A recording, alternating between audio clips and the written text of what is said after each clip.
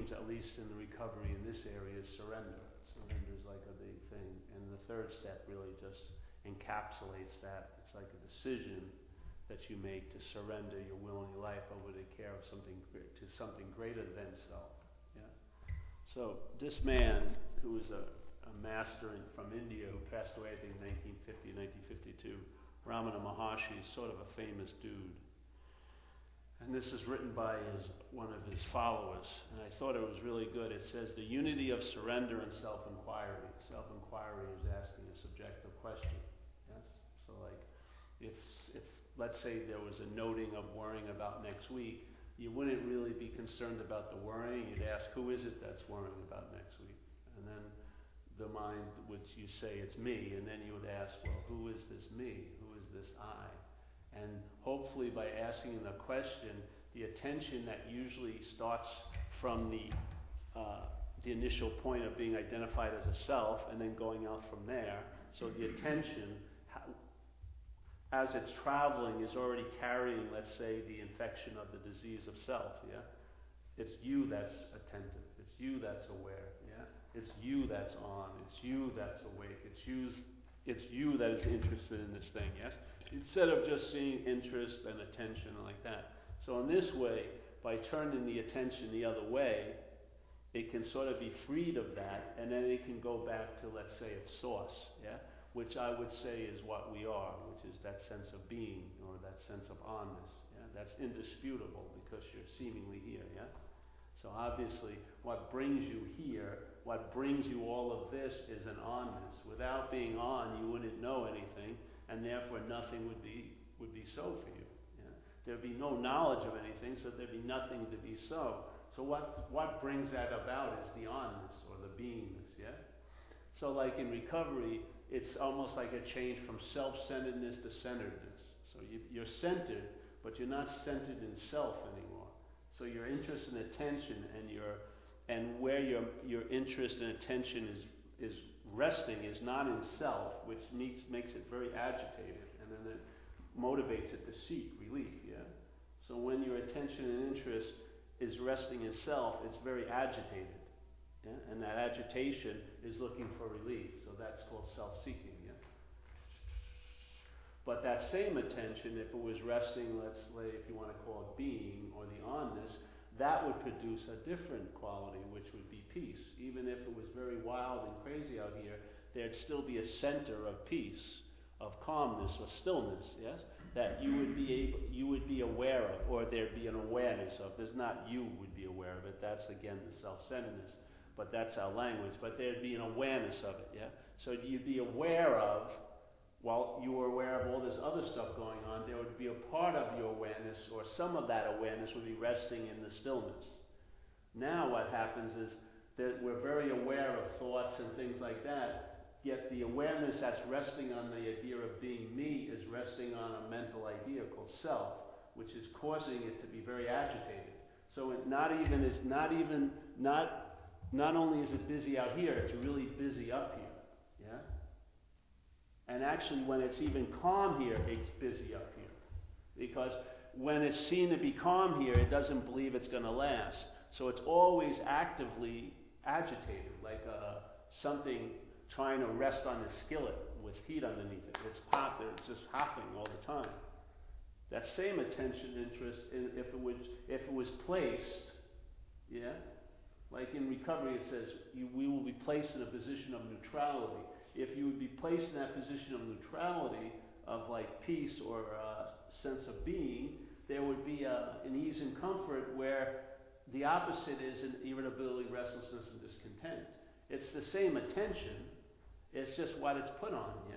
So if I'm centered, it's a totally different way of seeing life than self-centered. If I'm centered, life is seen as life is happening. If I'm self-centered, life is seen as it's happening to me. Yeah? That's a huge difference as the base theme of the interpretation, because both interpretations have life is happening. Yeah? You can't erase that while you're alive. Life is happening. But the one interpretation is cleaner in a way. Life is happening. It's a recognition of something. The other one is an interpretation of what's recognized, and that is called it's happening to me. Yeah? That's a huge interpretation. That's like a huge sucking something that has a force just to keep on going to like this little, to become a little eddy in this little stagnant pool of selfing, yeah? Yeah. So in self-inquiry, it's a way of questioning so that the attention that's going out to things all day and bringing information back to another thing called self, which is just keeps this self-centered loop going over and over. No matter how many thousands of things you meet, be it a terrible thing or a great thing, it's the same one who's meeting it, you. So the imprint of the selfing is on every event of the day in your life, yeah? So that would be called self-centered. This other form of centeredness, which is the same energy, yeah? There's no difference of the energy, it's just where it's placed. Where it's placed will cause it to produce something. To produce what? An effect. And for me, the effect is traveling lighter, yes? So I like the idea of surrender because of recovery. It's such a big deal. And in this way, this guy is combining the both. Self-inquiry, because self-inquiry was a method that this teacher, Sri Ramana Maharshi, gave to people, yeah? Which is asking yourself to go back to the source, yeah? To the source of being. So that the mind, the attention, when it would get there, could rest. And I mean really rest, because there's no agitation there. Yeah? You can't rest on agitation. You're not going to get a good night's sleep, are you? If the bed was moving all different ways all night, it would be very difficult to sort of chill out. You know what I mean? Yeah.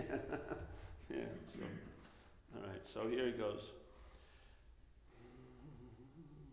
I'll read the whole thing so if I can see it. All right. One of Ramana Maharshi's most frequent comments was that there were only two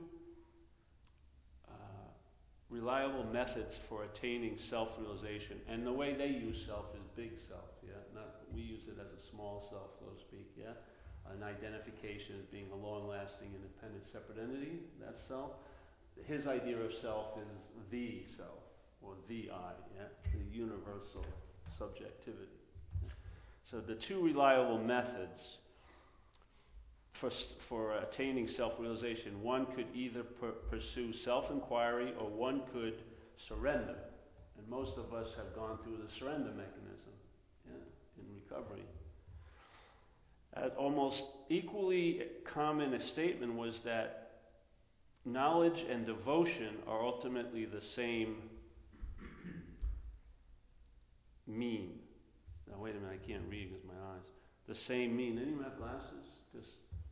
Just reading glasses? No, magnification. Just magnification? Yeah. Oh, thanks.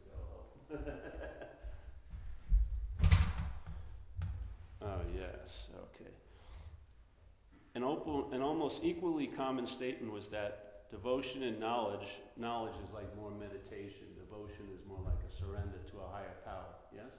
Sometimes a god or a teacher or a divinity represented as an outside thing is what you surrender to. But the fact is, the surrender isn't to that. Yeah? So, an almost equally common statement was that jnana and bhakti are ultimately the same. This second statement is usually interpreted to mean that whichever the two paths one chooses to follow, the ultimate goal and the culminating experience will be the same. It is generally assumed that the two paths do not converge until the moment of realization is reached. However, if Ramana Maharshi's teachings are correctly interpreted, then it will be seen that the paths of surrender and self-inquiry merge before realization, and that in the higher levels of practice, if one follows the path of surrender, then one's practice will be the same as that of someone who has chosen the path of self-inquiry.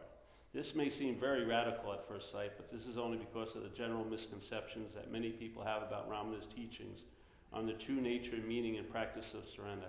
In order to eliminate these misconceptions and to clarify Ramana's attitude and approach to surrender, it will be helpful to examine some of those commonly held ideas in the light of Ramana's statements on the subject. Firstly, to show how unfounded most of these ideas are, and secondly, by eliminating them to illustrate the profundity of Ramana's real teachings. The most convenient starting point for this inquiry is the relationship that exists between Ramana Maharshi, the Guru, and the thousands of people who call themselves his devotees. There is a long tradition in this country, India, of people accepting certain teachers as their gurus and then proclaiming immediately that they have surrendered to them. In most cases, this surrender is only a statement of intent, or at best, which is the third step, yes? Or at best, there is a partial surrendering to this new authority figure in the hope of acquiring some material or spiritual reward, like a parking space in front of the meeting, or a job, or a relationship, yes? So we basically have a higher power to ask it to do things for us. So in the hope of acquiring some material or spiritual reward. Ramana's opposition to this type of religious bribery was quite clear and is best summed up in the following statement. Surrender to him and abide in his will. Whether he appears or vanishes, await his pleasure. If you ask him to do as you please, it is not surrender, but command to him. You cannot have him obey you and yet think that you have surrendered. He knows what is best and when and how to do it. Leave everything to him. His is the burden, you no longer have any cares. All your cares are his, such is surrender. Now, in recovery, the dilemma that I've seen is that if the problem is identification as self, yes? If you're identified as something that you're not, and that identification as something that you're not claims to be the doer of all things that are done through you, and you and I get to the third step, and we decide to surrender, that what's actually going to do the surrender is self. Yeah?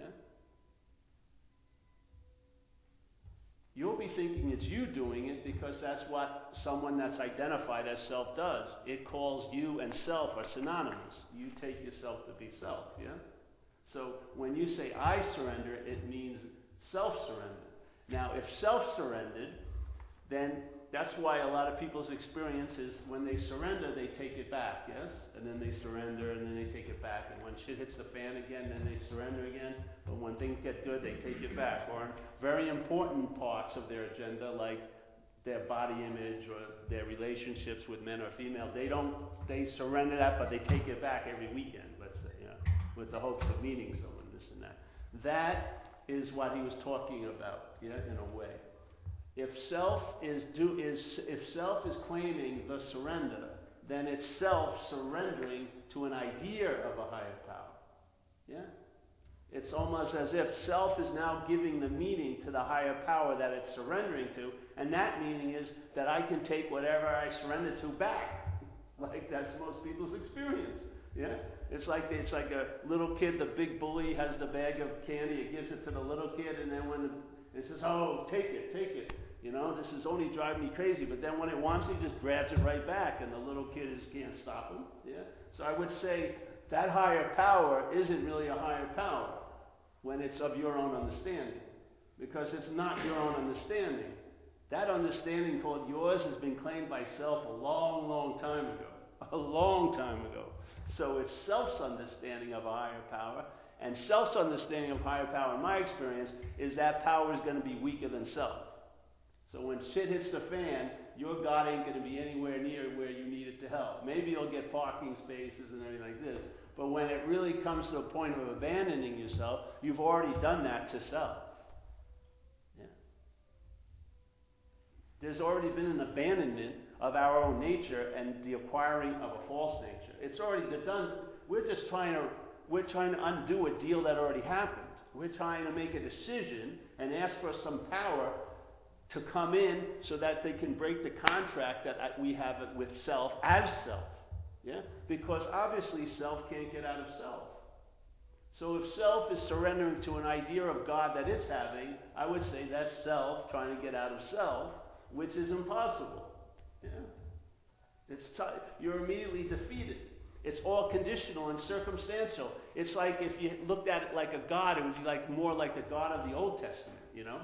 Jealous, smoting, don't put any other God in front of me. That sure sounds like that self, doesn't it? The selfing. It sure sounds like it. Jealous is crazy, very competitive. No other God can be put before me. Everything. I'm the biggest God here. So, I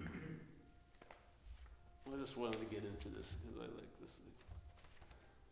So I love that he says, okay, if you ask him to do as you please, it is not surrender, but command to him. You cannot have him obey you and yet think that you have surrendered. He knows what is best. This statement, typical of many that he made, is a categorical refutation of the idea that one can surrender to one's God or guru and yet demand that the God or guru fulfills one's desires or solves one's problems.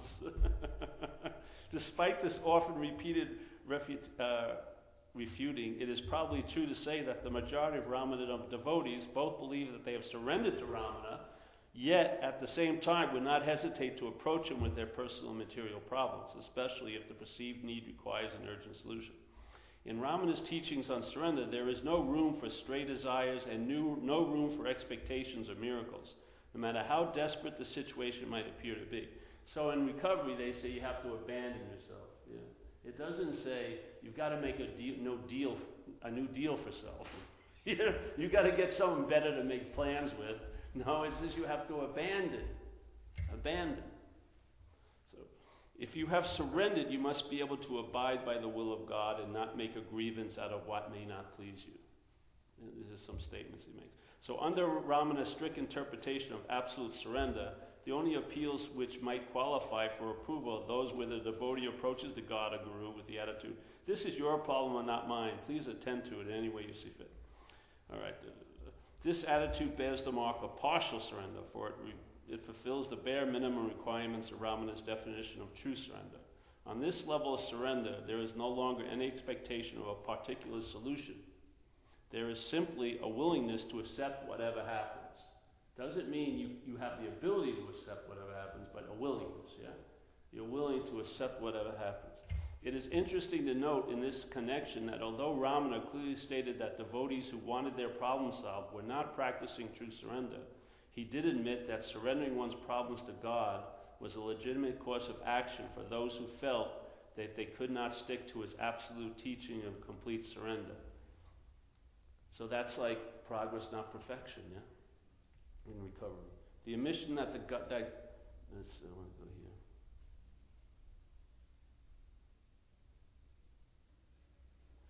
So if we can reach this point where we accept that we can ask God to solve our problems and still claim that we have surrendered, then we move forward a few steps in our understanding of his teachings.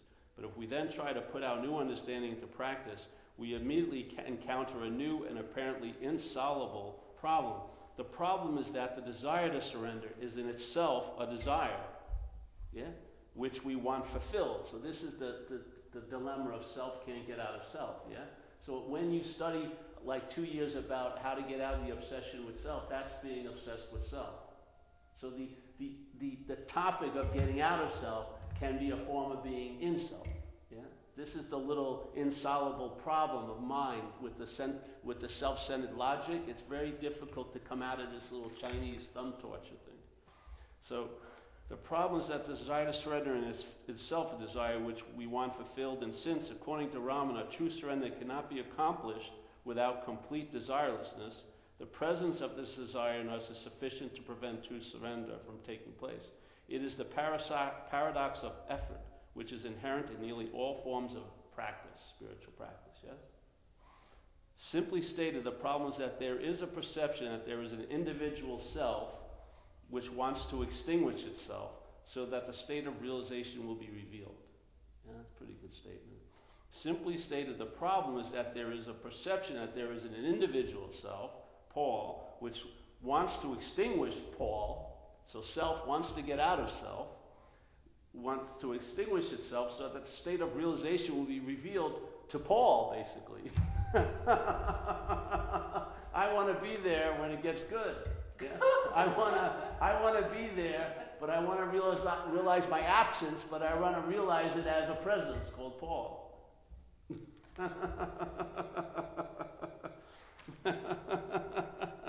So,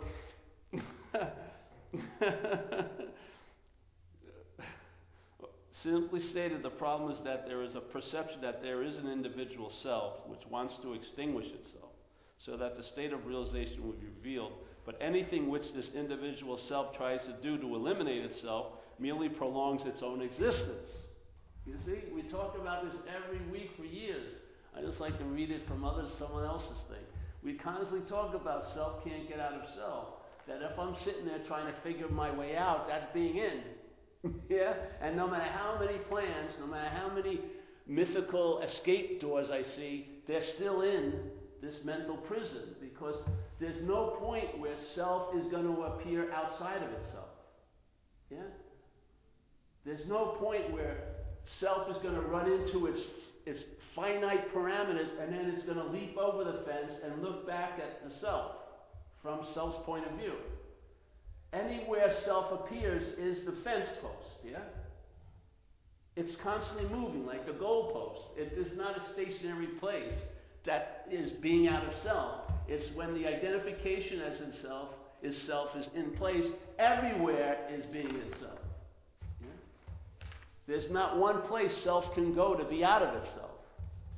This is the beautiful news, because if it's really seen, there can be a deep realization of this whole giant engine of seeking. Yeah. So here, if one sees spiritual practice as something that one does to attain realization, then there is no solution to this problem. There is no solution because the whole problem stems from the totally false assumption that this individual self has a real existence. So we put it as the only way to get out of this problem is realizing it's imaginary. When you realize it's imaginary, that's being out of the problem. If you try super hard to get out of the problem, that's making the imaginariness seem real to you. Okay? So here he goes. The first path along the path to true surrender is not to throw oneself at someone's feet and say, I surrender. It is the cultivation of the awareness and the understanding that there is no individual self to surrender. Now this is let's see this again. The first path along the path to true surrender is not to throw oneself at someone's feet and say, I surrender. It is the cultivation of the awareness and the understanding that there is no individual self to surrender, and that this individual self never at any time has had or will have any real existence. When Ramana said on several occasions, who is to surrender what and to whom? He was trying to drive home this fundamental point. In Buddhism, they have the Eightfold Path of whatever. It comes after the Four Noble Truths, and it is the Eightfold Path. And some people say the Eightfold Path is circular, but if you look at it from a linear point of view, the first statement is right view, and then it's right livelihood, right practice, right meditation. The right view would be encapsulated in what this person just said. Yeah? Like in the old language that they first wrote after Buddha was here, called Pali, it was the word anatta, which means non-self. Yeah? The best illustration of this point that I have come across appears in a recent publication called The Secret of Arunachala. That's the mountain where he lived. In it, a devotee remarked to Brahmana that a certain fellow devotee must be well advanced on the spiritual path because he meditated for 8 to 10 hours every day. And this Ramana says, oh, replied Brahmana, he meditates, he eats, he sleeps, but who is meditating, eating, sleeping? What advantage is there in meditating for 10 hours a day if in the end that only has the result of establishing you a little more deeply in the conviction that it is you who are meditating? That's one of the fundamental falls of self in self. You have to see, because there's an identification as self, it's different than you have something that's bothering you and you've got to get away from it. In this case, what's bothering you is what thinks it's having something bother it, and when it tries to get away from that, it's getting away from it as the thing that's really bothering it. And when it moves towards a new solution, it's moving towards a solution as the thing that's really bothering it. And when it has a problem with that solution, and it gets another solution, it's moving as the thing that's bothering it, yeah? And it's very difficult for it to recognize it. Why? Because it's in the act of being identified as it. It's not identified as it, it's the act of identified as it. In other words, everything that's happening, everything that's noting is claimed. I'm the doer, I'm the seer, I'm the hearer, I'm the thinker, I'm the this, I'm the this. This is my time, this is my life. Everything is claimed. And in that claiming, that's the act of selfing, yes? And that I would say is the inherent blindness. The inherent blindness. So this aspect of Ramana's teachings that one is already realized here and now is widely ignored when it comes to practice. But its importance cannot be overstated. Ramana has said the removal of ignorance is the aim of practice and not acquisition of realization. Yeah? That's the whole point of the 12 steps. The whole point of the 12 steps is an undoing of the system called self-centeredness. It's not building a new system. It's when the old system is undone, a new system takes over. Because the possibility is inherently available at all times with no requirement necessary, because it's timeless. It's a timeless solution. Yeah? All you have to is to entertain or to realize what you're ignoring is the fact that what you're taking yourself to be is not you. When that's all right, now we're not going to ignore that. We're going to start entertaining it that it may not be us. And now suddenly our attention gets freed from just going back to you all day, but going seemingly through you and resting in the source. So instead of stopping here and being self-centered, it now goes and gets centered. Yeah? Let's say in the beingness. And then the life that's lived demonstrates that. It translates it. To me, it translates it in an overall statement of traveling lighter. That's what happens. Yeah? Mm-hmm. So the most fundamental piece of ignorance is that there exists an individual self who is going to do practice. And by doing practice, this individual self will disappear or be merged in some super being. Until this concept is eliminated on the mental level, it is not an exaggeration to say that one is wasting one's time in attempts to surrender or to inquire, who am I? Correct attitude and correct understanding of this matter are of preeminent importance, just like in recovery. Yeah? If self is claimed the act of the decision to surrender, it's totally neutered the possibility of what can happen. Because now it's going to be a God of its own understanding. Yeah? Where instead, when it's centered, it's a God, you have an understanding, you realize God's own understanding of itself instead of your understanding of it. Right? So I want a God of its own understanding. I don't want a God of my own understanding. Because my own understanding is it's going to be a very small God. It's going to be framed, and it's going to have qualities that I conceptually give it. Instead of having it be revealed what God is to me, I want to know what God is to me. And in that knowing, it gets neutered. Yes? But if I can stay in the I don't know, then I find out. And then a new source of power, not claimed by self, but a new source of power demonstrates its source by its moving through your life. You'll start intimating the presence of what you can't see, feel, taste, touch, or think of, yeah? But you'll start intimating it. You'll sense it. I call it like you'll sense a presence, or you'll sense the awareness of all moments, because the emphasis of your attention will shift from self-centeredness to centeredness. Yeah? That's all that we're entertaining here. It's a slight recalibration. All of the qualities, all the equipment are in place. We have tons of interest and attention. You know what I mean? You don't run out of attention, do you? It's all, as long as you're on, there's attention. You're attending to things all fucking day. And when you try not to attend, that's also attending. Yeah? So there's tons of attention going on, but the attention has its effect here isn't based on itself, but on what it's resting in. If it's resting on self-centeredness, its purpose now will be to reinforce the idea of being a self. So if you have a belief that you're no good, what you'll attend to, when 100 people say something nice to you and one person does it, you'll attend to that one person who didn't say something nice to you.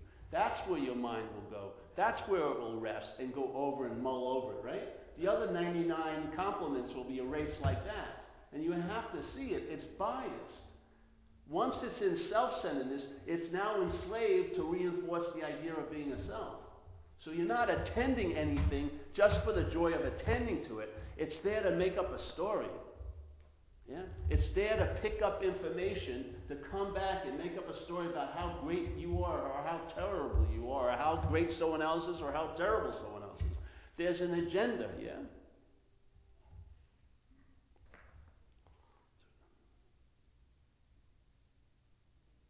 All right, so returning now to the practice of surrender and bearing in mind the necessity of maintaining the right attitude with regard to the non-existence of the individual self. That's what I attempt to do here. I'm in recovery. For years I was in the recovery from the point of view of self getting better, in a way. Then something was revealed, and I'm just trying to share it so maybe we can get what I would take to be the correct view, and then build our program on the correct view instead of having the program built on the incorrect view. And maybe the same program, based on the correct view, will be infused with so much more light and juice than it would be when it's on the incorrect, diagnosis. I think it's like that first point where you start from geometrically progresses in everything else you do. In other words, if I take 8,000 steps, but the first step is in the wrong direction, I'm going to end up where I didn't want to go. Even though I walked a long way, and I really walked every day a lot, but my direction was off, yeah? It was off because it was calibrated from self-centeredness. Life was seen as it was happening to me, instead of centeredness, and then life is happening. So the key to this problem, so the right attitude with regard to the non-existence of the individual self. There remains the problem of how to surrender, since the mere desire to surrender invents an illusory person who is going to surrender. So he's going to talk about self, trying to get out of self, and how impossible it seems to be. The key to this problem, and the key to all problems connected with the practice of Ramana's teachings, is to bypass the mind, to bypass the self-centered system of thought. Now, how I find is possible, if you're not the center of it, you'll immediately lose interest and attention. Just like I always use the example of being very interested in this lady speaking in this other room, because I have some plans for her, yeah, intimately with me. I'm going to have a kid and everything. I haven't even talked to her, but I'm already fantasizing how great it's going to be when I'm married to her. So I'm supposedly doing something here, but my interest and attention is in there. And people can throw a book on the table, how to stop listening to conversations in other rooms, and I can page through it, but it doesn't seem to work. And people can say, Paul, you should really be doing what you're doing. That sounds very profound. Yes, I should be. But my attention and interest is there. Because it's not free. It's in slavery to self. And to self, that woman means a whole lot. Yeah? It means a possibility of having a much better moment than the moment I think I'm in now. And I will do almost anything to go after that. So there I am, listening. Doing this, but I'm listening. But as soon as she starts talking, and she's talking about another guy named Matt, what happens? I lose interest in it. My attention gets withdrawn from trying to listen through like 4 foot of wall to listen to this conversation and try to make sense of it. All that interest and attention gets freed. I don't have to take a workshop. I don't have to go on a retreat. It just comes right back to where? Here. Here. Yeah? Not here. Here. Here it's resting in being. Here, right? It's residing in self. This is called obsession. This is called rest. Obsession, rest. Self being very agitated, selfing. If you rest on it, you're agitated. Yes? Your attention and interest. If this being very still, spacious, you rest there, reliability, babe. And ease and comfort comes over you. It's almost like being soothed. Yeah? Okay. So one cannot truly surrender without escaping from that vast accumulation of ideas and desires. We call it, you got to let go of all your old ideas, so the result will be nil. That's what we say in recovery. We call the mind. And according to Ramana, one cannot escape or destroy the mind by any kind of mental activity. And self is a mental activity, selfing. And selfing ain't never going to get out of a mental activity. Ramana's solution is to let the mind subside to the point where it disappears. And what remains when the mind has subsided is the simple, pure being that was always there. In a conversation, he gives the following illuminating answer. He says, "It is enough that one surrenders oneself. Surrender is to give oneself up to the original cause of one's being. One's source is within oneself. Give yourself up to it. That means that you should seek the source and merge in it." Yes? So if the self that has all your interest and attention in that realm of self-centeredness is not you, this is what I found to be the case. My interest and attention got freed from the self-centeredness. Because all it was homing in on was whatever I took myself to be. If I take myself to be something other than self, let's say beingness or onness, then the attention and interest will start going and start learning how to just keep going there. No matter what the mind says, the mind won't be able to capture the interest and attention after a while. Yeah? It'll just keep going back to realizing, I'm not that. I'm not that. It doesn't have to say it. It's in a realization now. I'm not that. All of that which is agitating and going crazy, I am not that. So in that stillness, you can see the agitation. Your interest and attention doesn't leave and go up into that. It's just like how we go up the ass of self. That's exactly what happens, right? As soon as you go up the ass of self, then you're in its realm. And now everything is all about there and then. All the importance has left this moment. This moment is taken to be, oh, this is already so, fuck that. What's going to happen and what did happen? That's what I want to know more about. What's going to happen to me and what did happen?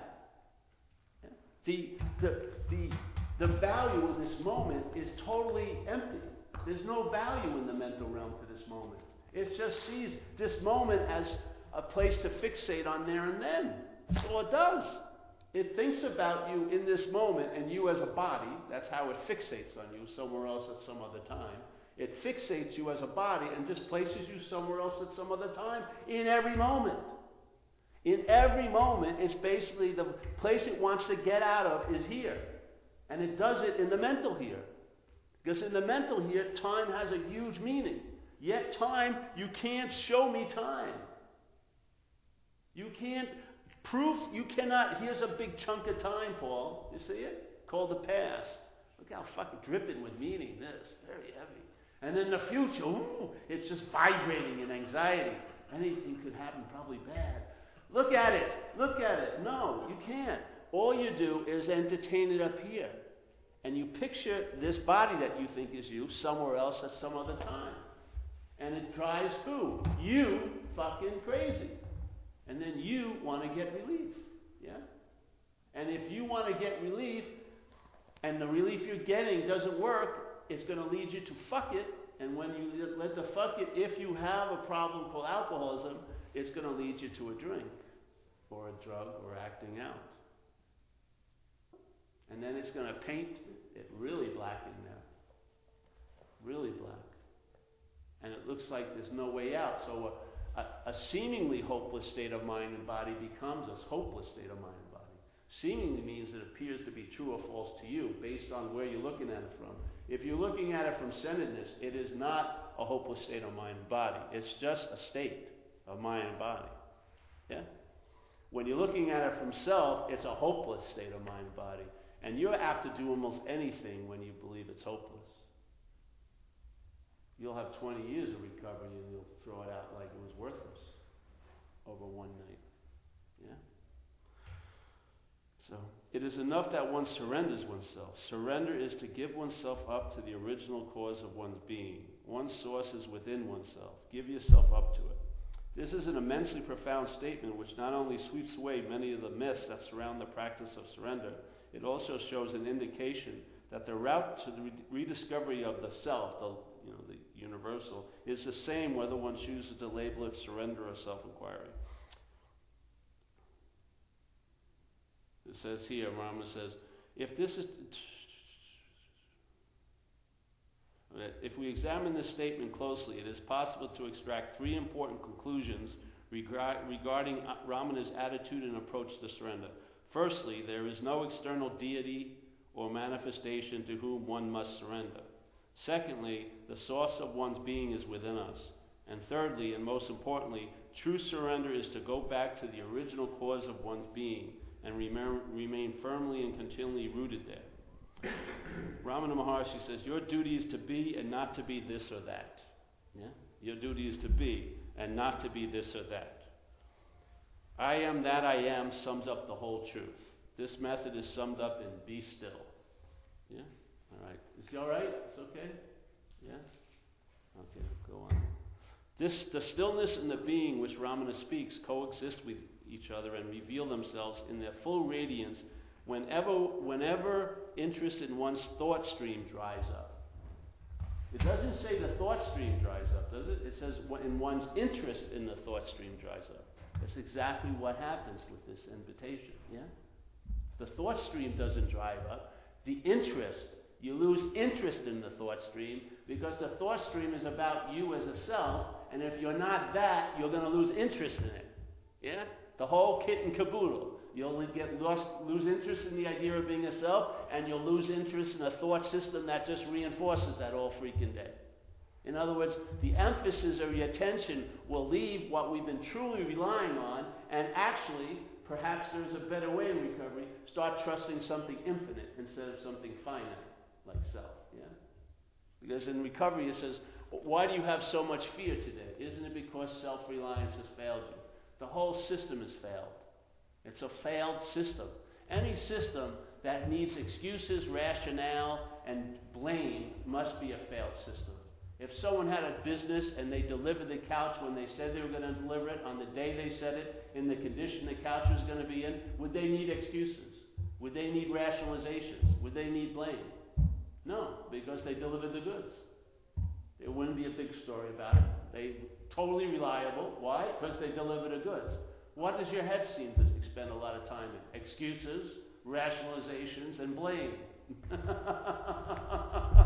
Those are signals or signposts of you're traveling within a failed system.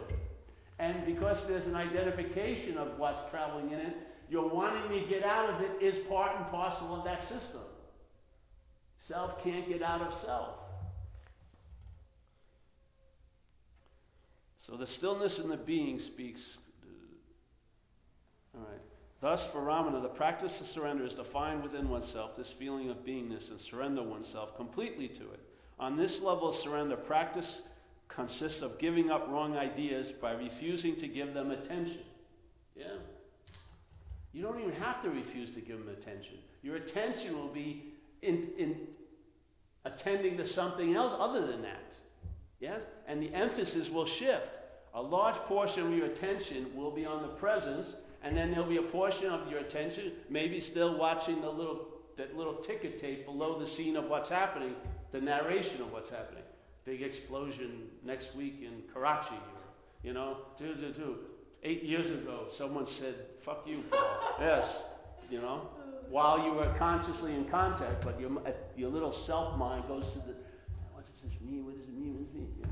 Maybe a little bit of it, but not all of it anymore. Yeah, your attentional interest will be resting in something that disengages from the insane, obsessive interest in the thought system. So, the removal of ignorance is the aim of practice, and not acquisition of realization. It's extremely relevant in this connection, for it is only wrong ideas that separate us from a full awareness of our natural state. Only wrong ideas. And the oldest old idea is the idea of being a self. Taking yourself to be a body. The practice is the fruit of the conviction that there is nothing to surrender, for by denying attention to the mental processes, one is finally surrendering the erroneous idea that there is an individual self to surrender. This is what we've been going through at these meetings for years. He's saying it in a different way, but the emphasis shifts from self-centeredness to centeredness. Yeah? That's what's happening. When one attempts to practice this conviction by putting attention on the feeling of being that is within us, thoughts and desires will initially continue to grow at their normal rate. But if attention is maintained over a period of time, the density of thoughts decreases, and in the space between them, there emerges the clarity, the stillness, and the peace of pure being. So you start sensing the space between thoughts, yeah? You start sensing the space that the thoughts are appearing in, and that's the sense of being. That's the presence. That's where your attention is starting to rest in. So now, before it would only notice the thoughts, now it's noticing the space. Yeah, because its attention has been weaned off of this obsession with self, and now it's abiding in centeredness, yeah? Abiding and obsession are the same thing. Abiding means resting in, like consistently, and obsession is what most people do in self, yeah? They're obsessing over self most of the day, aren't they?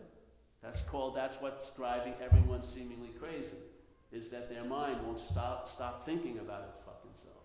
Yeah? Abidance, that same way, if that same energy was put into somewhere else, it would turn into what you call abidance, or resting in the truth. Yeah? Same energy. So occasionally this stillness and this peace will expand and intensify until a point is reached where no effort is needed to sustain the awareness of being. The attention merges imperceptibly with the being itself, and the occasional stray thoughts no longer have the power to distract. When this point of surrender has been reached, all the ignorant misperceptions which constitute the illusory ego have disappeared. But this is not the final state of realization, because the misconceptions are only in suspension, and sooner or later they can emerge again. Just like people who have 20 years of sobriety, like my friend who went out after 21 years. Now that stuff that seemed to have been submerged, that certain aspect of selfing called alcoholism that had been submerged for 21 years came back up. And now, once that sleeping dog woke up, she thought it was going to go back to sleep with a little lullaby or two, but no, now that it was awake, it wanted to stay awake.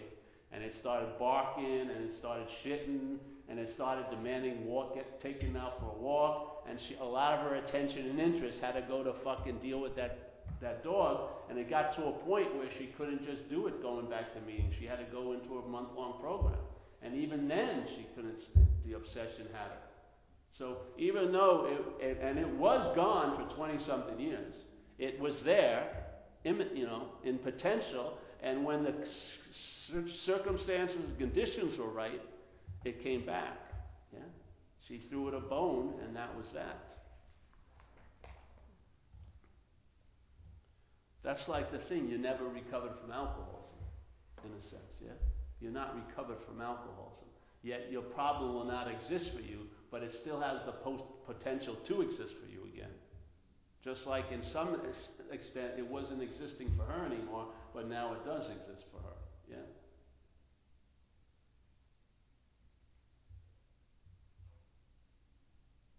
That's why if there's an honoring of that emphasis shift, when the emphasis starts staying in the centeredness, yes, and if there's an honoring of that to coincide with it, that's a real good, locking mechanism, yeah?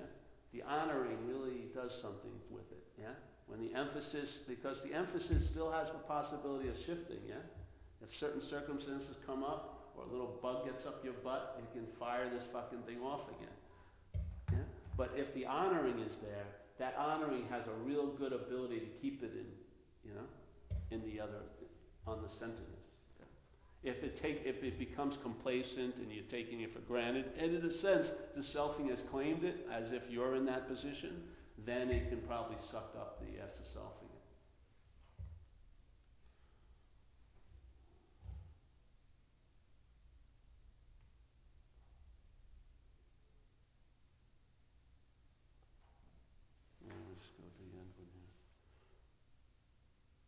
So the individual self never at any time existed. Oh, that's the first one, all right? So the only purpose of spiritual practice is to remove the idea that we are not. Secondly, there is no individual self to extinguish because the individual self never at any time existed. And thirdly, no amount of mental practice is helpful because the mind cannot do anything except extend the frontiers of its own ignorance. So in other words, like we said, self can't get out of self. Wherever self shows up, that's in self.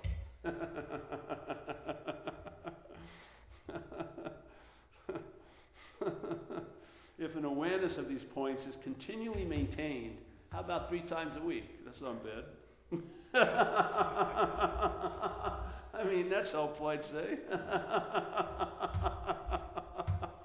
Then the most obvious errors in practice can be avoided. Yeah, repetition. One immediately sees that concentration on a point in the body is counterproductive because it involves mental effort. One can also eliminate the idea of self-inquiry is a mantra or an exercise in self-analysis, because both of those approaches involve mental activity. On a more subtle level, if one maintains an awareness that the individual self at no time ever exists, then one can avoid the dangerous but often deeply rooted notion that self-inquiry involves oneself looking for another self. Yeah? I'll say that again. I like that one. One can also eliminate the idea that self-inquiry is a mantra.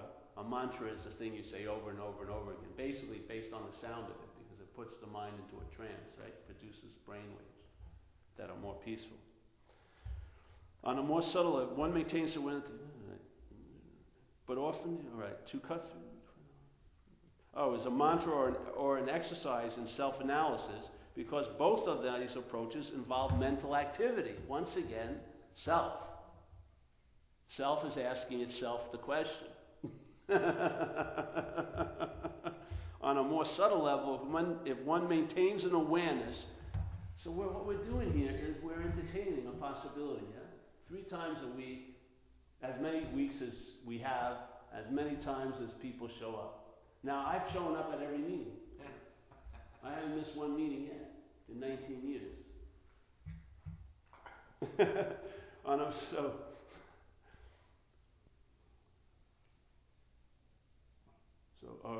Both of these involve mental activity. On a more subtle level, one maintains an awareness that the individual self at no time ever exists. So a subtle, maintains an awareness that the individual self at no time ever exists, then one can avoid the dangerous but often deeply rooted notion that self-inquiry involves oneself looking for another self. To cut through the entanglements of these and similar misconceptions and to find out what positive practical advice Ramana had to offer on self-inquiry, one cannot do better than go back to the words of the Master himself. The purpose of self-inquiry is to focus the entire mind at its source, in the sense of being. Yeah? So what we'd call, if it was focused on its source, it would be called centered. Yeah? Let's say being centered in a way, instead of self-centered. From self-centered, being centered sounds like you did something. I'm being centered, yeah? But being centered, let's say. Yeah? The purpose of this focusing is the same as that which has been outlined for the practice of surrender. The mind is only a connection of ignorant ideas, and unless one steps completely outside this mental realm by keeping attention on the being from which the mind emerges, then the ignorance and the wrong ideas inevitably continue. It is important, so it says here, connection of ignorance, unless one steps completely outside the mental realms. That's what I mean. We're attempting to step outside the mental realm by disclaiming the fact that we're the center of that system of thought called self-centeredness. Yeah? That we are not a long-lasting, independent, separate entity. We're just throwing a suspicious wrench into that works, and let's see what happens. And maybe the mind will come out of that mental realm, that mental process realm, and then mind will see, because that's its nature. Yeah? Now, when it's taken the nature of being a self, it's looking, which is a form of blindness to the seeing. Yeah? When it's broken from that, it sees. When it's underneath that tyranny, it's looking. Yeah? It's the same seeing, but one is looking. It's an interpretation of seeing, and now it's one thing looking at other things. And everything I look at as humans think they're the subject, and I think I'm the subject. Yet when I see that subject that's thinking it's the subject, it looks like a body. So I call Deb an object. And Deb, I'm totally obsessed with me as a subject, but when Deb looks at me, she sees a body, an object, yes.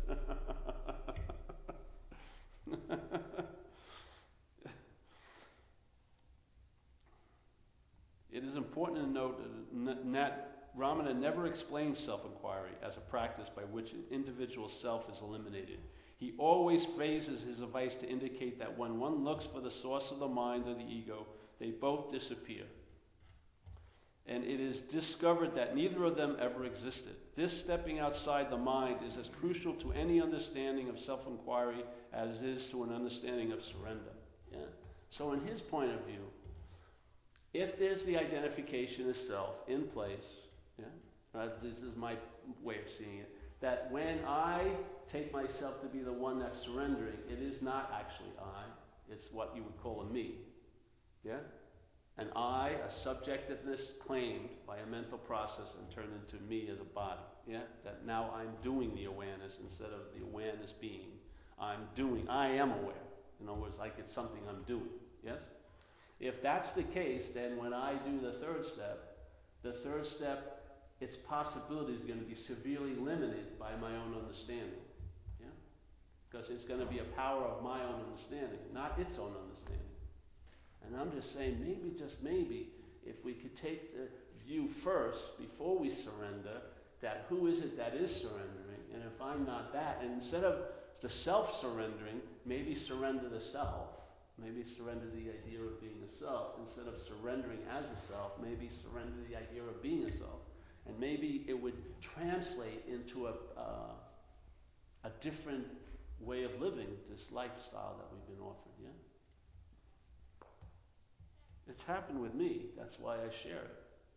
I was in the practice of recovery, and then this message got through, and it totally illuminated the way of life called AA for me to a much brighter level. And it's been steady for years now. And actually getting brighter and brighter. More gets revealed. Yeah? And there's no reason why anything has to stop, because there's no one for it to stop for. And there's no one that's caused to stop. Because I definitely don't see myself as a self. So whatever's coming down is coming down. Yeah? So the fact that the mind is only a bundle of thoughts, how can you extinguish it? By the thought of doing so, or by a desire, your thoughts and desires are part and parcel of the mind.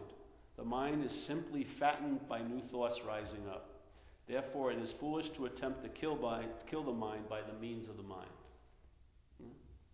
The only way to do it is to find its source and hold on to it. This finding the source and holding on to it is the beginning, end, and purpose of self-inquiry. The precise method is simple and well known. When thoughts arise, one does not allow them to develop. One asks oneself the words, to whom do these thoughts occur? And the answer is to me. And then the question occurs, then who am I? What is this thing in me which I keep calling I? By doing the practice, one is shifting attention from the world of thoughts to the being from where the thoughts and the thinker first emerged. I want to say that again. By doing this practice, one is shifting attention from the world of thoughts to the being from where the thought and the thinker first emerged. The transfer of attention is simply executed, or emphasis, yes? The transfer of attention is simply executed because if one holds on to the feeling I am, the initial thought of I will gradually give way to the feeling of I. Not a thought of I am, but a feeling I am, yes? You leave the mental realm, thinking I'm that, and then a sense, a feeling of presence of that. Yeah? And then sooner or later, this feeling I am will merge into being itself, to a state where there is no longer either a thinker of the thought I or a feeler of the feeling I am. There will only be being itself. This is the stage where attention to the feeling of I am has merged with the being from which it came, so that there is no longer the dualistic distinction of a person giving attention to the feeling of I am. There is only being and awareness of being. That's traveling lighter. That's the epitome of traveling lighter. If this practice is done persistently, then the verbal redirection of attention soon becomes redundant. Yes? The verbal redirection of attention following the narration becomes redundant, yeah, in a way. Yeah? You see it. It's the same old, same old, same old, same old, same old, same old. Maybe it's about a dog. Once the dog was Biff, and then now it's Fido, so you think it's different. But it's basically the same old, same old, same old, same old, same old. Soon becomes redundant. As soon as there is the awareness of attachment to a particular thought, then attention is immediately switched back to the being from which the thoughts and the imaginary thinker came. Yes, that's how beautiful it gets. It is important to stress that the verbal preliminary of asking who am I, or to whom do these thoughts occur, are simply tools to redirect the attention. The real self-inquiry begins with the subsequent witnessing of the disappearance of the thoughts and the reemergence of being as the mind subsides into temporary abeyance. Ramana said, spiritual practice consists of withdrawal into the self. Every time you are disturbed by thought, it is not concentration or destruction of the mind, but withdrawal into the self. Yeah? Since in Ramana's terminology, the terms being and self are virtually synonymous, what he is describing here is the practice of withdrawing into being and remaining there undisturbed by the transient distractions of thoughts. This practice may be viewed from two perspectives. On the higher levels of surrender, maintaining awareness of being can be seen as a surrendering of wrong ideas, including the wrong idea that there is someone to surrender. Whereas in self-inquiry, one reaches the same point of being by actively discarding thoughts and by tracing back the feeling of I am until it finally subsides into the being from which it came.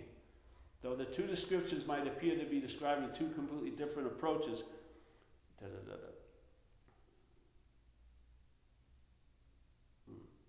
it is the state of perfect awareness and perfect stillness combined.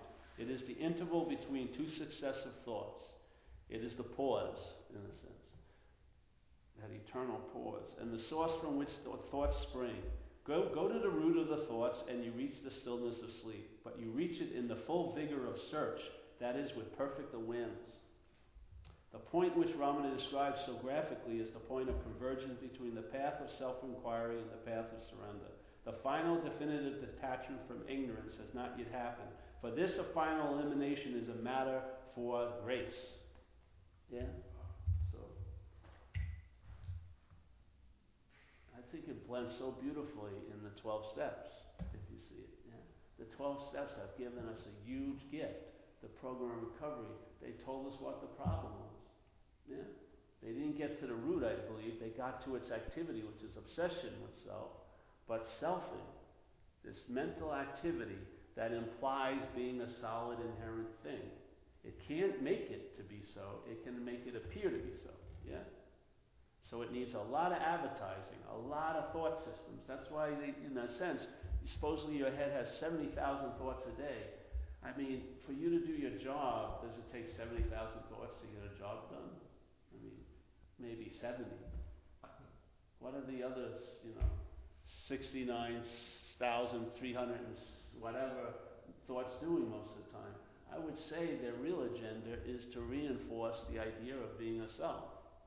They're like the constant applying of a glue every day so that your attention and interest is bonded to the idea of being a self. So what seemingly is so for you. It appears to be a true or false to you. Yeah. So we say in recovery, please, please, please relieve us of the bondage to self.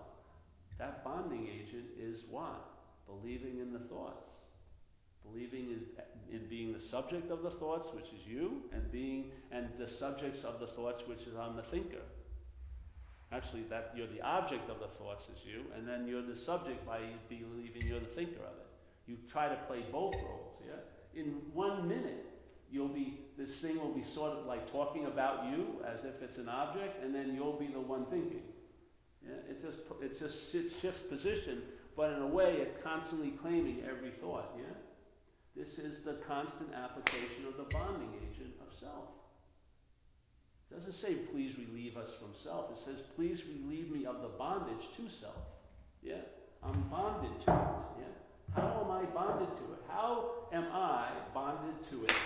Through the adoration and the worship of the thought system.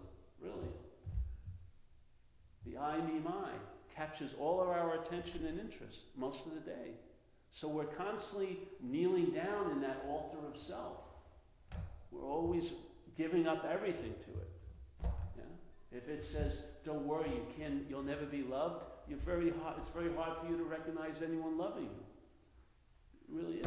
If you believe that you're not worthy of being loved, you will be blind to people loving you. You will. You'll never trust it. You'll always think they're out for something. You'll never be able to enjoy anything on that level because there's a belief that you're not worthy of it. So if this person is trying to give you something, there must be a reason, because I should definitely not be getting any fucking love. If they knew what I've done and this and that, yes? All these old ideas. More and more, the aperture that receives and expresses life through gets smaller and smaller and smaller, and you get to be alone and right. That's all you get at the end. You get to have a big story while you're right and you're fucking alone. But you're not alone. You're in that little ass of self, and it's going to freaking beat the hell out of supposedly you. It's going to string you up every fucking which way. It'll hang you so many different ways.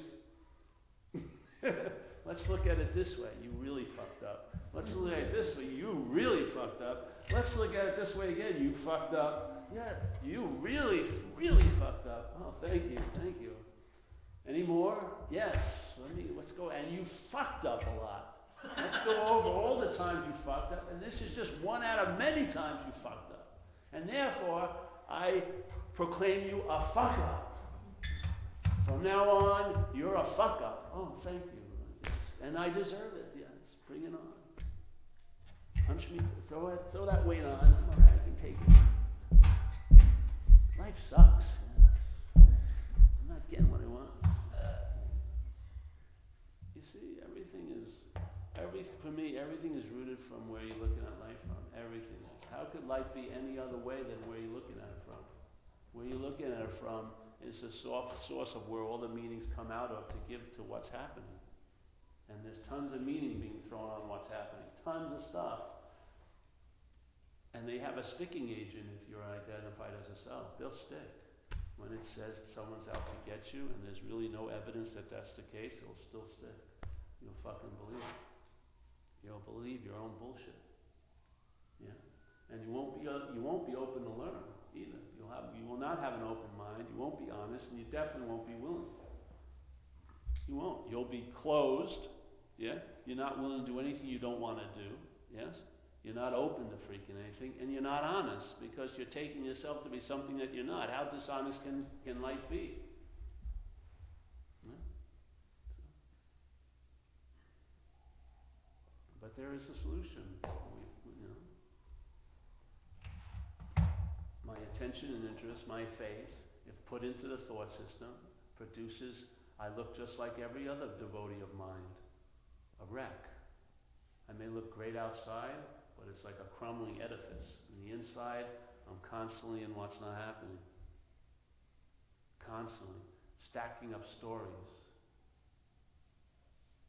The same faith, if put into centeredness or beingness, produces an ease and comfort. You can let bygones be bygones, yes? Life is seen as just happening. No one's out to get you. Life isn't got a fucking little heart-on for you. It's not fucking with you. It's just what's happening. And even that's a stretch. Because if you'd have to take all the saran wrap off your seeing to maybe you can get a glimpse of actually what is happening. Yeah. So, yeah. I like when I read these things because it reminds me of the whole process of recovery for me. And I can see the parallels, yes? And how these masters, not addressing directly at alcoholism, but we're just an extreme subdivision of self-centeredness, that it fits us perfectly, what they were saying, yeah? And I like it because it agrees with things I've said too. Yeah. I mean, I've been saying the same stuff in different ways, so that's what I like. I wouldn't bring someone here that said the way is to, surrender to a person and do whatever they wanted you to do. I wouldn't do that because I'm not into that. I tried it once. It didn't work for me. Hey, that's it. Any questions? I hope you didn't mind tonight. I just thought I'd take a different direction tonight. Yeah? I think it worked out pretty good.